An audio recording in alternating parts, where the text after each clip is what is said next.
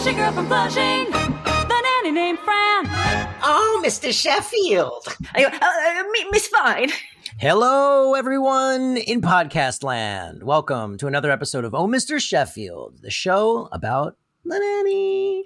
The Nanny is a hit sitcom from the 90s starring Fran Drescher that we're rewatching every single episode of. I am Sean DePasquale here with Tori Sheffield. That's right. And this is season 6, episode 7, Mom's the Word, which I guess is a play on Mum's the Word.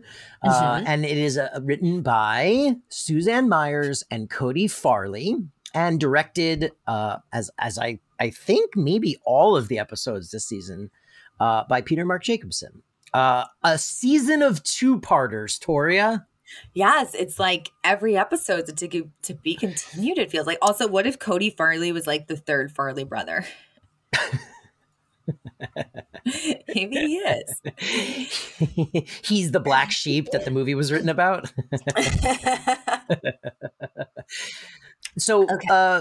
Cody Farley is a writer. The gentleman has written on the TV series Ladies Man and was the script coordinator on the Larry Sanders Show, which is pretty tight. Also wrote for Bet. I don't know what that is. B-E-T-T-E or B-E-T? Yeah, B-E-T-T-E. Oh, Bette Midler. It's the Bette Midler show. Bette Midler must have had a show. I didn't know she had a show. Joanna Gleason, Bette Midler, and James Dreyfus. Wow, I love Joanna Gleason. Anyway, too far away.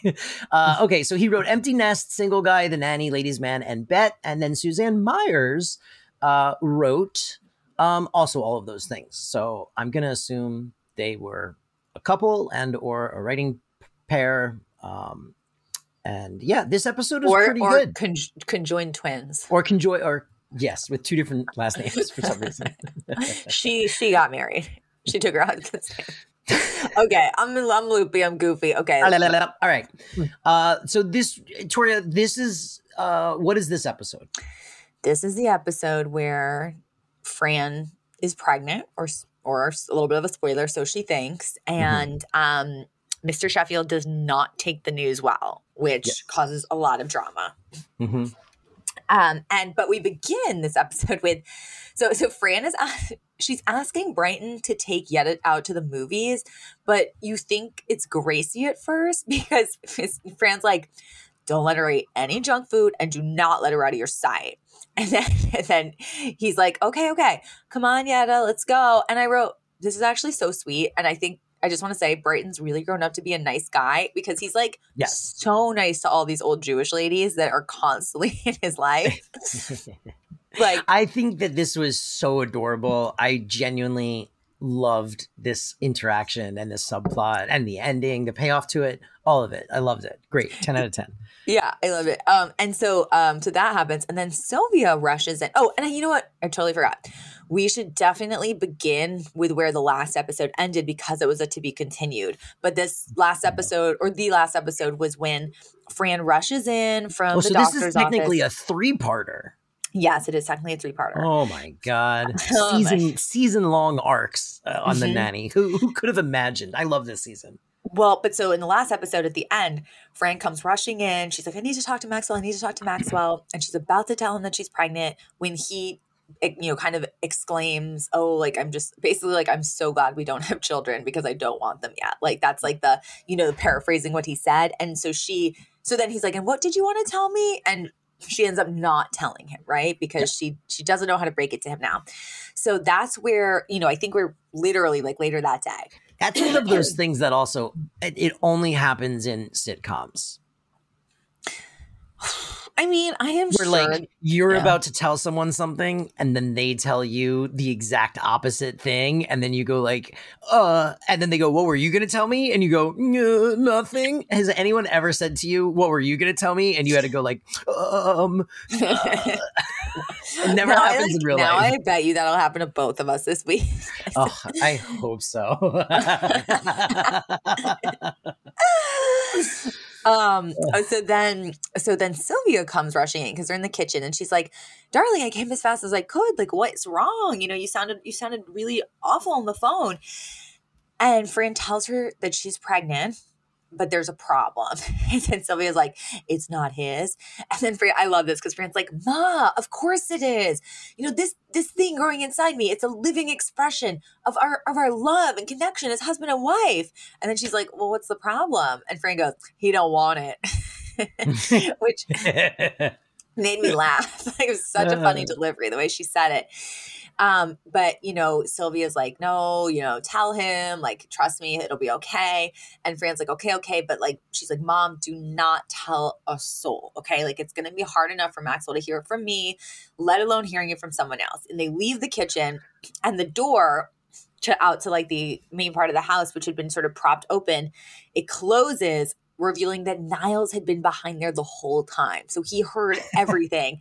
And he literally has this look on his face. He's a cat that just caught a mouse. Right? Okay. Like, I have so many notes on this scene. First of all, this scene is notable to me for one reason and one reason only. And that's because apparently this is like the year that cookie dough ice cream was invented, which is crazy to think. Wait, are you that happened in our lifetime, bro? Literally, did you Google that? Sylvia says it's like that new cookie dough ice cream everybody's talking about. No. That's not what she said. She was like, when it came out. She's like, it's like when that came out, which was, it says 1984. No, is that true? I just Googled it. It's from Ben and Jerry's. I think Ben and Jerry's invented it. So she was more like, hey, it's like when, not this just happened. I thought she meant when this happened recently. But still, 1984? That still blows my mind. It still blows my mind that it took us until 1984 to go like, hey, we could put cookie dough in ice cream. I mean, these stuff used to be, the thing is, let me tell you this, listeners, this is the one thing that America does right, and that is ice cream and ice cream flavors. If you go... I mean, obviously Italian gelato is amazing, but like if you go to England or lots of like European countries, you're going to be like, garbage. What is this shit?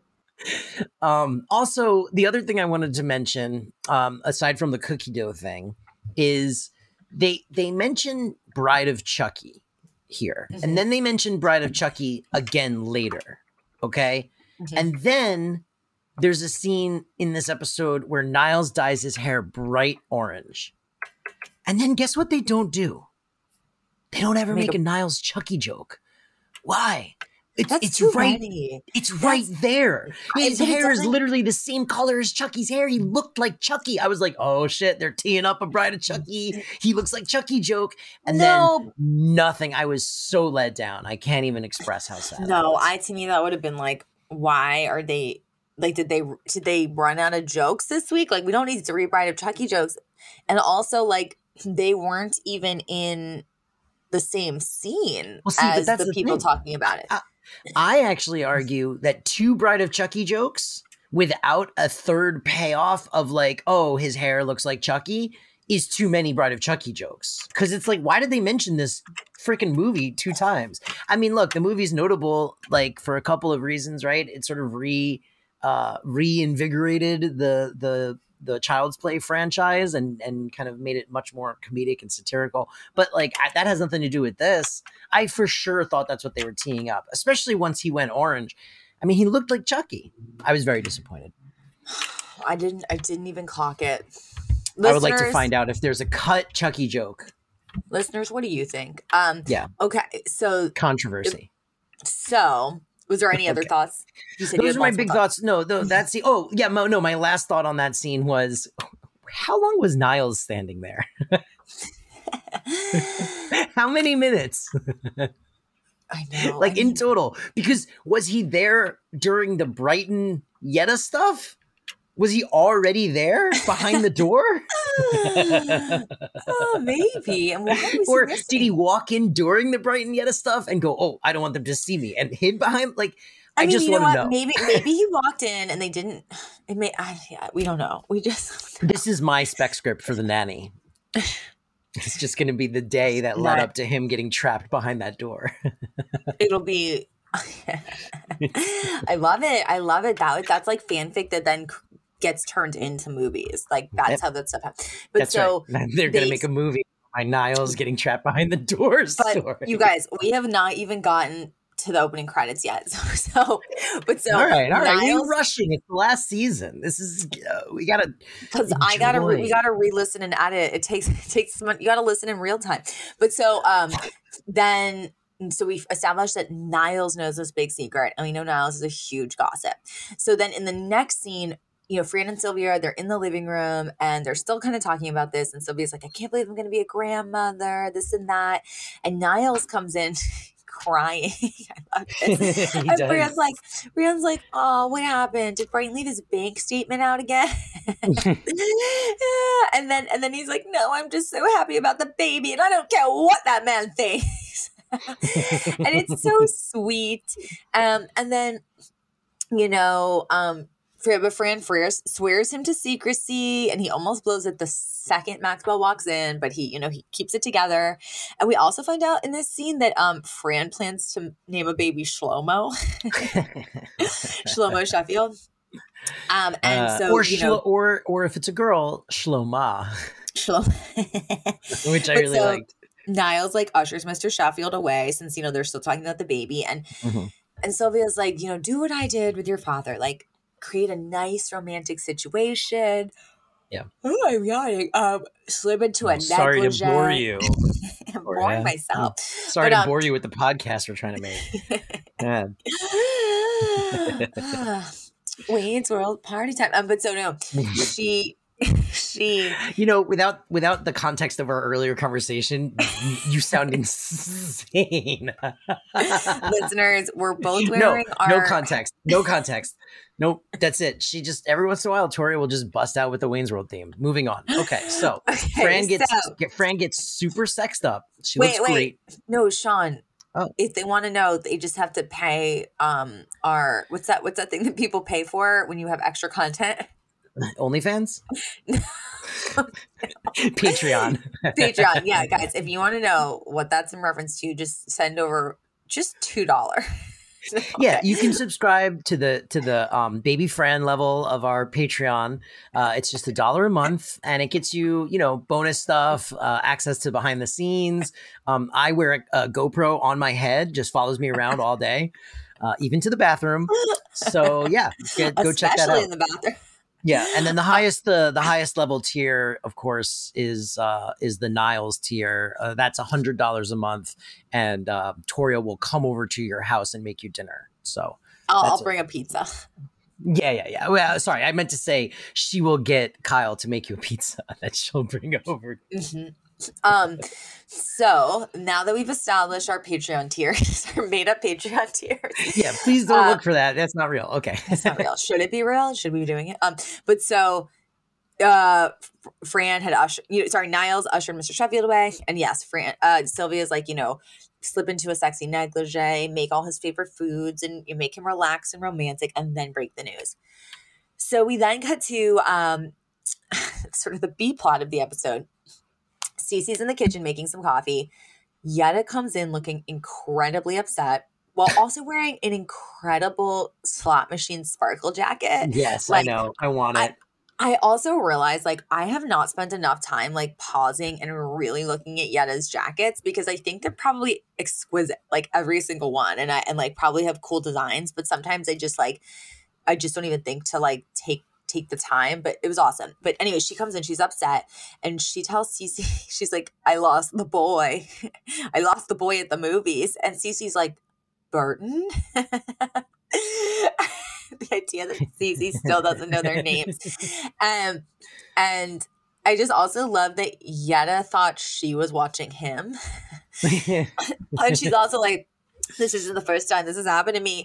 I lost my little girl Sylvia in 1939 and I never saw her again. and Cece's like, she's in the other room.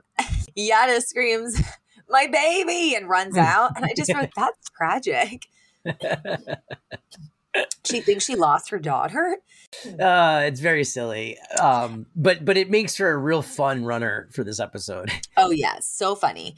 But so then, you know, Sylvia, oh my God, Yetta runs out screaming, my baby. And then Niles pops his head in really alarmed. And he looks at Cece and he's like, why was she just yelling baby? Because he's very on alert for anyone that's going to give Fran's secret away. And Cece referring to Brighton, goes, oh, it's just this whole big secret. Don't tell Maxwell. It's not a big deal. And that leads Niles to think that Cece knows about Fran's secret. And then I actually thought that was like a kind of clever way to have this happen because it didn't feel shoehorned in. Like I did not see that coming. And then there's this amazing moment where after Cece's like, it's not a big deal, Niles looks really surprised. And he's like, so you're okay with it? Like, you don't think that Miss Fine's pregnancy is a big deal and like not the final nail in like your coffin with Mr. Sheffield? And then, so it turns out Cece had no idea about the pregnancy. And she literally goes, Natty Fine is pregnant. And the camera zooms in on her face to like ominous, like soap opera harpsichord music. And she has like just abject horror on her face. And then we zoom out again. And then Niles goes, wait, that wasn't your secret? And then he realizes that he just accidentally revealed this huge thing. And then there's a close-up on his face with the ominous music. And he has this hilarious expression. It was very like telenovela. It was very telenovela. It was pretty funny. Yeah. And I was like, it's so interesting because like the other big sitcoms of the day, like think about like Friends or whatever, like they just were not doing this kind of stuff. Like this was so zany. Yeah, but Friends had the Hanukkah armadillo, which I always really liked. No, but that's different than that's why I always say some of this stuff is like precursor to 30 Rock. Like it's very like meta. Yeah. It's using other parts of popular culture or not even necessarily popular now, but like cinema history or television history, and they infuse it into the show in like a very fun, zany way. Yeah. But so Niles like begs her not to tell anyone. And at first she's like, oh, so my life is over. And he's like, I'll do anything. I'll be your slave. And then she's like, okay, like, I guess I do have something to live for. So now he is under her thumb. Yes. Until, I guess, forever, maybe. I don't know. But well, I mean, the episode kind of answers that question because it's like he's under her thumb until word everyone gets out. Knows. Right. Yes, and yes. then he like immediately is like, I got to go take care of something. That's one of my favorite lines of the episode. Yes. But so then we cut to Fran and Maxwell's bedroom, and Fran has taken Sylvia's advice, and she's now in like this white, beautiful negligee number. It was actually very Victorian. It was like kind of high collared and had like those blousey sleeves. And she set up this romantic lunch with like all of his absolute favorite foods on a table with candles and flowers. And he comes in and he's like, oh my goodness, like this is incredible.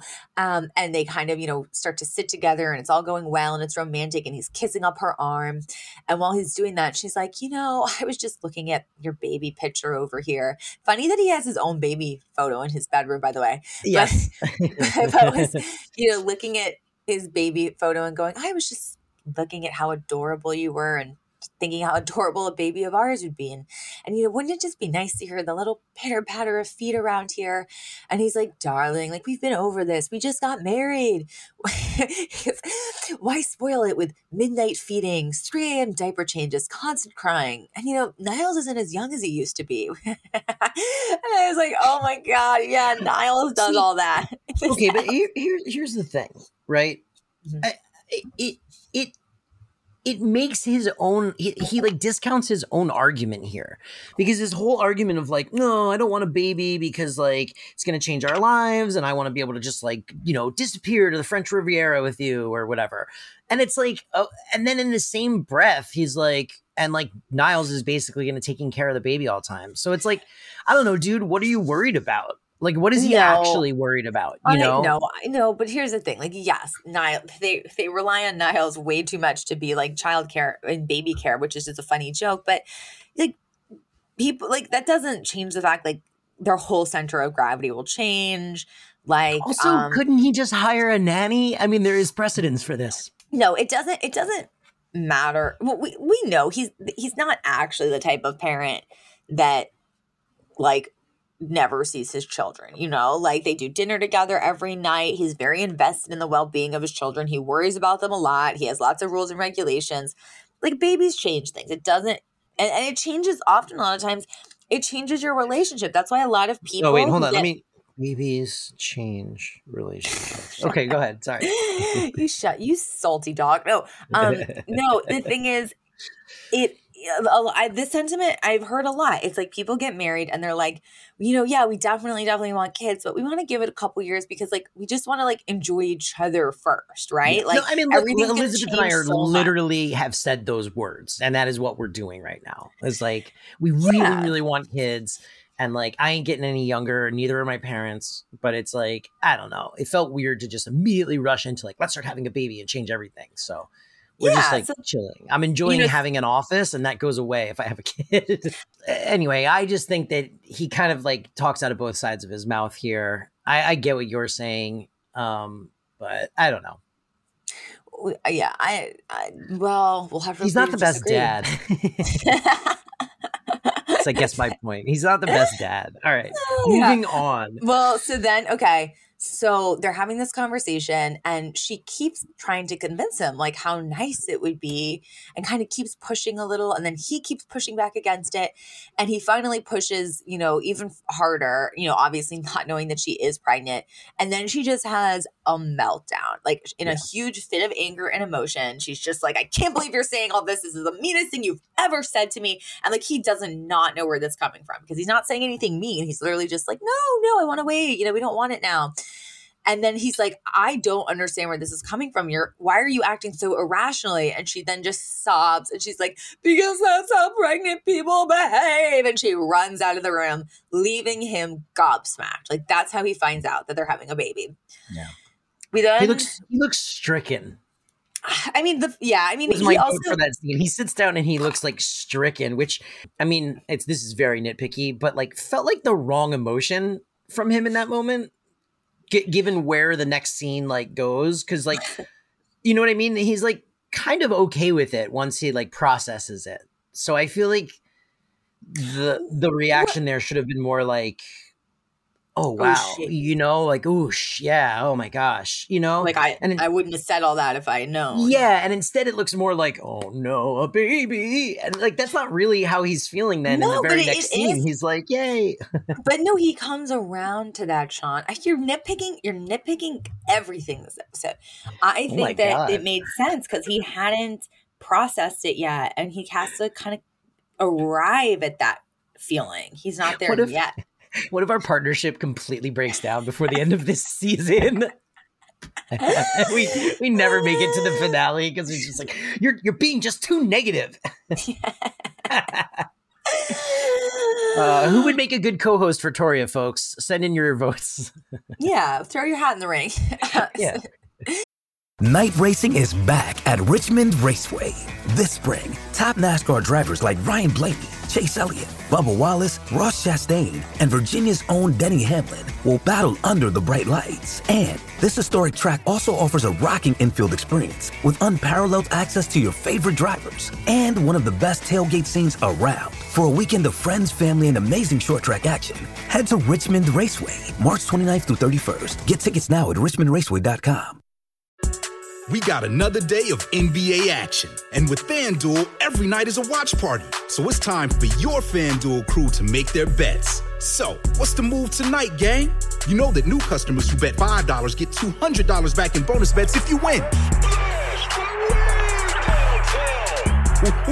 We're heating up, fam. Bet all the stars with all your friends and make every moment more. Only on FanDuel. New customers bet $5, get $200 back in bonus bets if you win. Make every moment more with FanDuel. It goes down in the DM. It go down in the DM. 21 plus and present in Virginia. First online real money wager only. $10 first deposit required. Bonus issued is non-withdrawable bonus vest that expires 7 days after receipt. See full terms at FanDuel.com/sportsbook. Gambling problem? Call 1-800-GAMBLER. So then so he runs out. We then go back to kind of our B plot and Brighton runs into the kitchen frantic because he thinks that he lost Yetta, whereas obviously Yetta thinks she lost him. And then he's like, oh God. And he's like, Gracie's there. And he's like, I don't know how it happened. I took my eyes off her for 1 minute while she was talking to a cardboard cutout, and then he's like, and now she's wandering around probably, asking, then now she's just wandering around out there asking where Bride of Chucky is registered. And then he's like, oh, she's probably at Crate and Barrel. And then he runs out again. I love that he's so upset. It's so cute and heartwarming, actually. Yeah, it's like his little bubby. Yeah, I know. And then Cece, good for this show. They've always had a consistency. Those two have had a special relationship since the very beginning. And it's cute that they've kept that consistency going the whole time. Yes. Oh my God. Remember when they had the scam going to get bar mitzvah money? Mm-hmm. So good. It's great. No, they've always, that's what I'm saying. They've played really well with like the idea that like Brighton and Yetta just established this very special relationship early on. And it's so cute how it's paid off over the years to this, right? With him just being like frantic that something's happened. It's great. And then we cut to the living room. Cece's still toying with Niles. She's made him dye his hair bright red. Like and Chucky. And then Mr. Sheffield calls Niles into his office. And, he's literally like, Niles! Because Niles is his, like, therapist during tough times. And he's like, oh, Niles, I think I've done something terrible. Fran's pregnant. And Niles is like, ooh, really? and then Mr. Sheffield's like, but I did something bad. I told her how I was feeling. And Niles literally smacks him. And he's like, what did you say to her? You need to make this right. And then he's like, how could you do this to me? This is supposed to be the happiest day of my life. In my note is, I don't think Niles would actually be happy for a baby because he knows all the responsibility is his. Yes. Yeah, but I think it's kind of cute though that like he doesn't like he loves a baby. They kind of just established this guy loves a baby. He's just excited for a baby in the house, which I mean, I get that. Well, I love a baby. He's been watching babies since he was a baby because remember he was changing Mr. Sheffield's diapers, and there's only probably a decade difference between them. Yeah, he loves child rearing. Like he just loves it. This is this guy's hobby. He's an unmarried guy. It's kind of sad. That's true. Think about it. Let's not think about it too much. It's very sad. Let's move on. Yeah. He's got a great line at the end of this scene. He goes, wait, like that scene ends with basically Niles establishing like, oh, everyone knows now. Like Mr. Sheffield knows Fran's secret is out.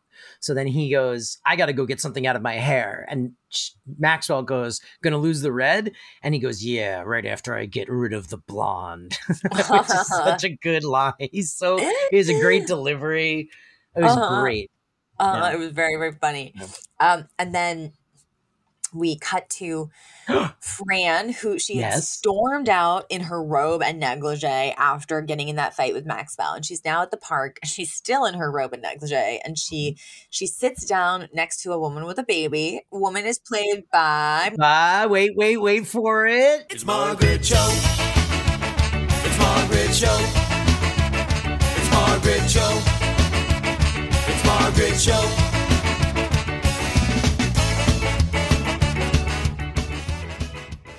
Margaret Cho always gets her own theme song. That was by Skank and Pickle. That's a 90s ska band. They wrote a song called Margaret Cho. The lead singer is Asian, by the way, and friends with Margaret Cho. So it's a running in joke, and it's totally okay. Oh, yeah. I mean, and for anyone who maybe doesn't know, Margaret Cho is an incredibly famous and one of my favorite stand-up comedians. She is so good. Her material, even her stuff from the 90s, like if you ever watch like the Comedy Central stand-up specials, hers were always just like literally couldn't breathe funny. And her materials evolved a ton over the years. She tackles all kinds of personal, also often very progressive issues as like a queer woman of color. And she's just awesome. And she was so funny in this scene. She was like a scene stealer, which is hard to do when you're just, have a bit part on a TV show. But I guess the Nanny's very good at casting scene stealing small parts. Yeah. But so Fran sits next to this woman, you know, on a park bench, and the woman has a baby, and Fran's literally like, oh, you have a baby. Like, I'm expecting too. And then Margaret Cho's like, oh, it's such an amazing time. And then she looks up and like screams at a kid off camera and is like, do not eat garbage. You'll die. Like, she's clearly just like at her complete wit's end, actually. And that's kind of like a running joke throughout. Like, she'll say something really positive about having kids, and then she'll look up and scream at her own son who's doing something horrible. But you know, Fran's like, you know, I don't know what to do. Like, I'm having a baby, but my husband doesn't want one. And Margaret Cho is like, no, like, trust me. Like, as soon as he holds that baby in his arms, you know, he'll be a total teddy bear, which I think that's true. Like, she's basically like a lot of fathers get very nervous, but I was like, that does suck that it, like, you know, the woman is excited for 9 months and has to go through 9 months without someone being super excited with her. Not in every case. Of course, there's, you know, often both parents are super excited, but the idea that like your partner doesn't get as into it until holding the baby. That's awful. I know. I've heard that happens. Like, they say that a lot. Yeah, men are Yeah, I don't know what to say. Trash. Men are garbage. I thought the bit of this scene was going to be, I thought the reveal was going to be that those aren't her kids and she's just like a nanny, which would have been like very funny twist, like following her being like, no, it's going to be great. Like, having kids is awesome.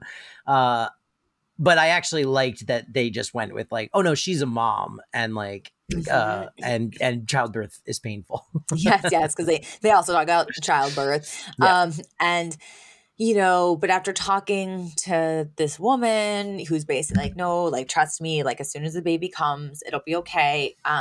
Fran's like, you know what? I'm going to go back home and I'm going to keep talking to him about this. Like, he actually is a really kind person. And I know we just have to keep talking about this. Yeah. But when she stands up to go home, she gets like a really bad pain in her side and literally like keels over. And this part is played very seriously, not for laughs. We then literally cut to the exterior of a hospital, and like the music is very like, uh-oh, this is a serious situation. Like, we transition from jokes to like real talk very quickly. Yes, very quickly. In a way that we've never had on this show before. Like, I don't think we've ever had music that sounded like that to like cue us that this is like potentially really something serious. Terrible has happened. Yeah. Yes.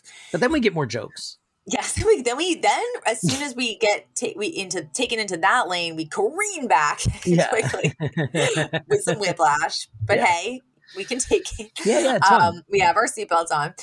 And so she's in the hospital, and this doctor appears, and the audience is like, woo, and cheers. I had to Google it, but this is an actor named Chad Everett. He was best known for his role as Dr. Joe Gannon in a show called Medical Center. Did you know what that was? Medical Center? No, I didn't know. Me neither. And apparently it premiered in 1969. It ran for something like 7 seasons. And it was probably like the ER of its day, you know? And so I've never seen the show, but I was very curious. So like I Googled it, and like all I know is if this was the theme song every week, I understand why it ran for 7 years. Listen to this. This is for Medical Center.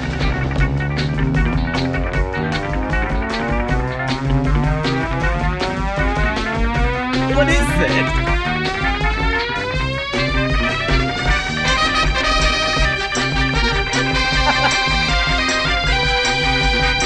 Saving lives, being doctors. Look out! Someone's having an aneurysm. And on it goes. Isn't that ridiculous for like a medical show? But wait. We're gonna have to cut this. I'm going right now. I'm looking at the visuals attached because you can go on YouTube. Yeah. And no, you know, it is I can see it. I see it. This is a very action. They're trying to make being a doctor seem very exciting. I mean, they do a good job. I wanted to watch the show after watching that intro. It's action packed. What a great theme song. Like, they literally had footage of someone looking at a microscope to this theme song. Mhm. Like, listeners, go online. No, I mean, great. that's incredible. I liked it. Well, also, I just realized me saying, I guess it was, like the ER of its time dates us, because a lot of younger listeners are probably like, what the F is ER? Yeah, what you meant to say is it's probably a lot like the Grey's Anatomy of its time. Which I think also dates us. What you meant to say is it's a lot like the Chicago Med of its time. There we go. Jeez, except you have to remember the shows that we're referencing were famous AF, whereas now there's so many shows that who even watches but so the doctor comes in and everyone cheers, and he's this handsome guy who, had clearly been a very handsome man in the 70s, where, probably a household name. And Sylvia, that's in the next scene. Sylvia's meta joke. Oh yeah, well, because that's later. But so the doctors asked Fran what she ate that day. She starts listing things, and she's like, she basically lists like an entire 3 days worth of food. She's like, well, I had some eggs, and then I had a whoopie pie, and then I had a bagel, and she keeps going, and she goes, oh, and then a little cinnamon rugula. It was very dry, just a bite. And the doctor, he literally goes, I'm just going to write down stuff, which made me laugh that a doctor would just write down stuff. Next to what the patient ate. And he tells her, and she's very concerned. She's like, how's my baby? And he's like, we're going to wheel you downstairs for an ultrasound. We don't know anything yet. And she's like, well, when my family gets here, how will they know where I am? And he's like, if they can hear, they'll find you, which is a very funny thing to say to Fran. And then we get to Maxwell and Sylvia in the hospital waiting room. And it's a very sweet moment, because she's visibly very upset. And she's like, why won't they let us see her? And Maxwell literally goes, he's like, Mom, I'm sure she'll be all right. And she's like, that's the first time that you ever called me Mom.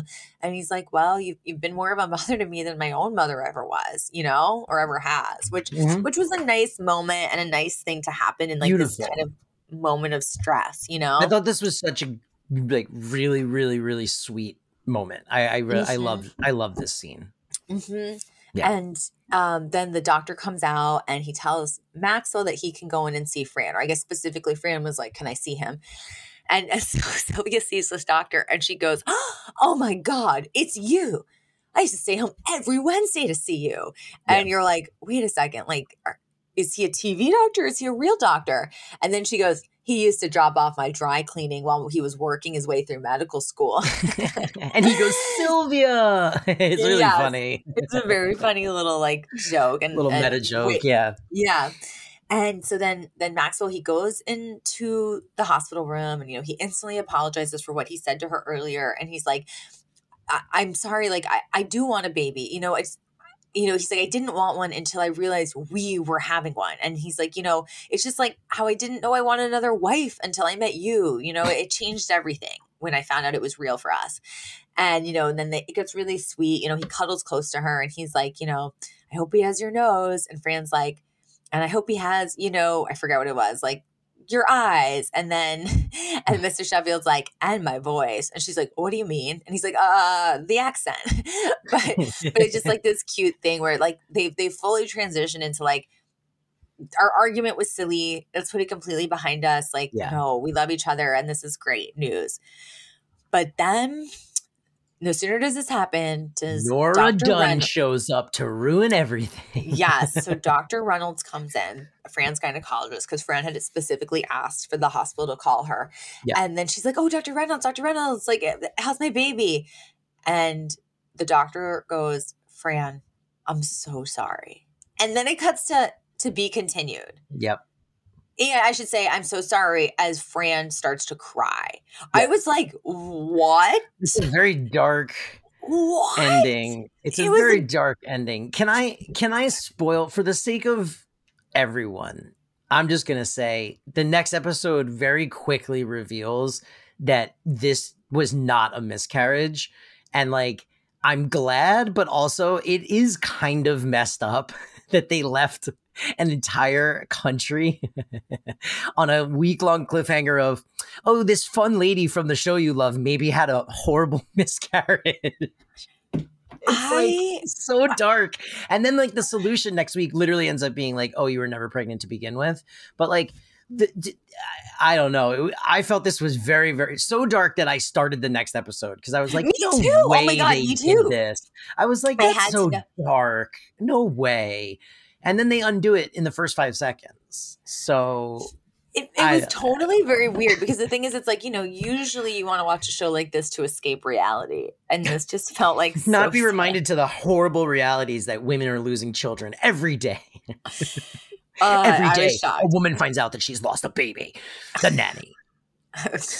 Tuesdays at 8. Ugh, but Very weird. Very But weird. anyway, so then we cut again. We have just violently changed lanes so many times in the last few minutes while watching the episode, because then we go to the episode button, which feels so inappropriate now because it's totally played for laughs. Brighton walks into the mansion looking completely dejected because he still can't find Yetta. Yeah. And then Yetta walks in from the other side of the room in the living room, and she also looks dejected. They then look up and they meet each other's eyes, and they realize that they found each other, and they start in slow motion running towards each other to like da da da da da da. They embrace, and then they just like happily swirl around the room in each other's arms, which is very funny. But I just like I was still a little shell shocked from before. And then I have a note where I went, what segment theme could Sean have possibly chosen for this episode? Because I know that you've been trying, like, for the listeners, little background, he pre-made 22 segment songs in one day, and now is after the fact trying to choose ones that fit for each episode. So I'm like, what could you? Okay. Well, I was really stuck until I found that medical center theme. And then I was like, okay, fine. So this, we're going to throw to our all new 60s segments theme. Segments. And now, segments. Are we ready for segment? We are so ready for segments. Let's go. All right, so Segments? segment time. Segments. Should we move on to our segments? Should we get into our segments? Segment. But do you see how medical center totally saved me with that segments theme? It fits. I fits. loved it. Sean, I'm And- loving it. Thank Okay. you. All right. Favorite so, lines and moments. well, I really didn't have too many one-liners in this one. But then the one I did have, I already said, which is I really liked that whole, I got to get something out of my hair. Are you going to lose the red? Yeah, right after I get rid of the blonde. I thought that was just like a really flawless boom, boom, boom, like a great exchange. And I mean, look, I'm a sucker for the Child's Play franchise, so I loved every Bride of Chucky reference in this episode. Loved when Maxwell was listing all the things that having a baby would mean, and it ends with, and Niles isn't as young as he used to be. I loved Cece thinking that Brighton's name is Burton. Yep. And there was this line, it was kind of a subtle line. It wasn't like played for the biggest laugh, but it did make me laugh, where when after Fran and Maxwell have reconciled and they're kind of now like imagining like, what their baby will be like excitedly. And, Fran's like, she's like, do you think the baby's okay? And he's like, he's going to be fine. He's going to grow up big and strong. And just like his dad, he'll be a member of the chess club. Just because it's just like Mr. Sheffield is such a dweeb. It's so Such cute. a dweeb. Yeah. Yes. Big nerd. Yeah, and I do love that Yetta was running on the loose, asking people where the Bride of Chucky is registered. She's just so confused. And then we didn't have any Yiddish, but No. we did have the word, the name Shlomo, Yep. which, so I looked it up. Shlomo is the Hebrew version of the name Solomon, Yes. which is a very famous Old Testament name. And Pretty cool. Solomon is in my opinion, a better version of Shlomo, but it's all relative, it's all relative. Yeah, it's all relative. And then for Nanny trivia, this is it's like a little bit of trivia about Fran Drescher herself. And it's like maybe less trivia and more just kind of like putting all of this into context, right? So For anyone who has read her book Cancer Schmancer, or maybe heard any of her talk, was very open in her personal memoir and also some essays about like her own experience with fertility. Because Fran Drescher, she does not have children. So because I had read that book and then was watching this episode, like I kept being reminded of some stuff in the book, and I was like, oh, this all must have been so weird, because she was like a woman who did want children, and then she was doing this episode. And so, okay, as some of our listeners, well, they may or may not know, Fran Drescher, like the actress, producer, SAG-AFTRA president, she was diagnosed with uterine cancer in 2000. Union warrior. And part of her treatment was like an emergency hysterectomy. Like it was literally the span of a few weeks. It was like, you have uterine cancer and now we're removing your uterus. And in her book, she's really clear that she was someone who like, she thought she would be pregnant someday. Like she hadn't decided she didn't want children, even though she was like approaching 40. You know, it's not like she was thinking that's not for me. And it's definitely like an experience she thought she would have someday. And so it's like her kind of life expectations got turned upside down overnight. Right. And so it was really hard for her. And there was that, which is like me giving you some context that I know from her actual book. But then this is from an article from The Cut. It says, once she was in remission, Drescher began a phase she called Life After Cancer that found her penning a memoir, starting a cancer foundation, and becoming a women's health advocate. Suddenly, I was a person who couldn't have children, but I gave birth to a book, Cancer Schmancer, and launched a movement with the goal of transforming people from patients into medical consumers, which I thought is kind of like a really beautiful and like a perspective to have on something that happens to you. Like, I didn't do that. But because that happened to me, I did all this other stuff, And so, it just was interesting because she does really get into the fact that she never had them, right? But she was playing somebody who had them. So I'm sure it was just like a weird thing, right? To be playing someone that's having something that like, I mean, obviously she wasn't diagnosed with cancer yet, so didn't know for sure she wasn't going to have them, But yeah, I would love to, if we ever get to talk to Fran Drescher, I would love to be like, what was it like emotionally playing Fran sometimes? Because, all of this amazing stuff was happening to Fran Fine when this was a really tough period in Fran Drescher's life. Like and again, they're very public about this, but like their marriage was coming. Mm-hmm. I wonder if it was like escapism for her. I mean, I have no interior knowledge, but I wonder if maybe that, like if it wasn't just like, hey, you know what? Like real life is tough right now, but like Fran Fine gets to live the sweet life, and I'm gonna just enjoy that when it comes, Yeah, I think she did say in some interviews that that's what it was like, where it was like she loved getting to be Fran because Fran was so light and had everything together and always had the perfect thing to say. And like real life doesn't feel like that, a lot of the time. Yeah. But yeah, I don't know.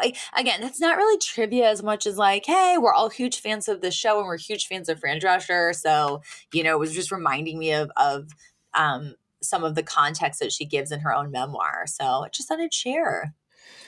I mean, I think it's really sad that she didn't get to,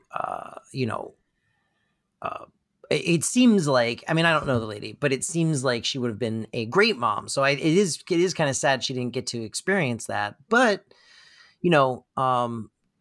Fran has lived a storied life, and there is something to be said for the freedom that comes with not having kids, to allow for that kind of life. And there's like beauty in that too. So it did certainly seems like she has found happiness, which is really nice to see. And right now she's having a whole, resurgence as like a leader of the people. Yeah. And I'll say this, I went on the Cancer Schmancer website today, which is a nonprofit for all sorts of, health related advocacy. And one thing that I thought was cool was it was like masterclass, like on all sorts of health things and like cancer prevention and making sure your house doesn't have toxins in it that like are carcinogenic that most people don't know about. And I was like, oh, I wonder how much this is going to be, right? It's totally free. Like it's like 6 parts, it's a lecture. And I was like, that's really nice. Like she's really interested, like genuinely in wellness, but not like the wellness quote industry, Right. you know? Yeah, And she's it not had all trying to. these- She's not Drew Barrymore trying to huck a bunch of garbage at you, or Gwyneth Paltrow, or whatever. Yeah. Oh, but so the whole point being like, she really does like she really like her sort of second act, so to speak, or like Life After Cancer has been like, oh my gosh, there's all this stuff that like the corporations that basically run our government do to make us all like sick all day, every day. And I want people to know, I want people to be empowered to like not eat these certain things that's in all our food or not have these products. And, you know, that's real stuff. Like I'm pretty good at turning a blind eye and living in a state of like, this is a future Toria problem. But you know, I think the older you get, you really are like, oh my God, literally the only wealth that we have is our health. And, you know, I think it's a worthy cause. So anyway, I thought that was cool. Just thought I'd share it. Yeah, no, that was great. So, okay, the Fran or the Cece or whoever, who were you? I mean, I definitely have some Niles in me because keeping that secret, oh my God, I don't think I would keep it. I don't think I'd keep it. See, and I also was Niles, but not for the secret keeping. I was Niles for the excitement and joy at having a child because it truly is fun and I can't wait. It's going to be great. I cannot wait. Yeah. I so can wait, but heaven can wait. Okay, and then before we go, I do want to my recommendation of the week, although this will be a couple of weeks from when I'm recommending it, but still, No One Will Save You on Hulu. I cannot recommend this movie enough. It's like a little tense if you don't love tension, but it's PG-13. There's nothing gross or really anything in it. And the only thing I'll spoil about the movie is there is only one line of dialogue in the whole movie, and it is incredibly effective. Cannot recommend this movie enough. It's on Hulu. No One Will Save You, written and directed by Brian Duffield. Go see it. Oh, wow. Okay. Yeah. That's my recommendation. I know we don't do that, but I've loved this movie. I've been thinking about it for 3 days now. It's so good.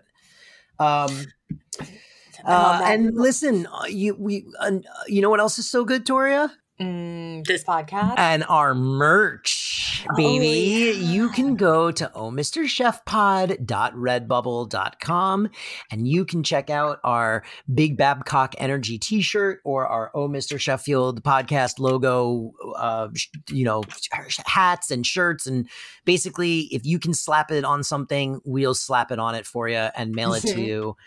Courtesy of the great people at Redbubble. So that's ohmrchefpod.redbubble.com. Go check that stuff out. All of the proceeds are going to go to the Entertainment Community Fund to help all of our out of work WGA and SAG-AFTRA friends, and IATSE and all of the letters.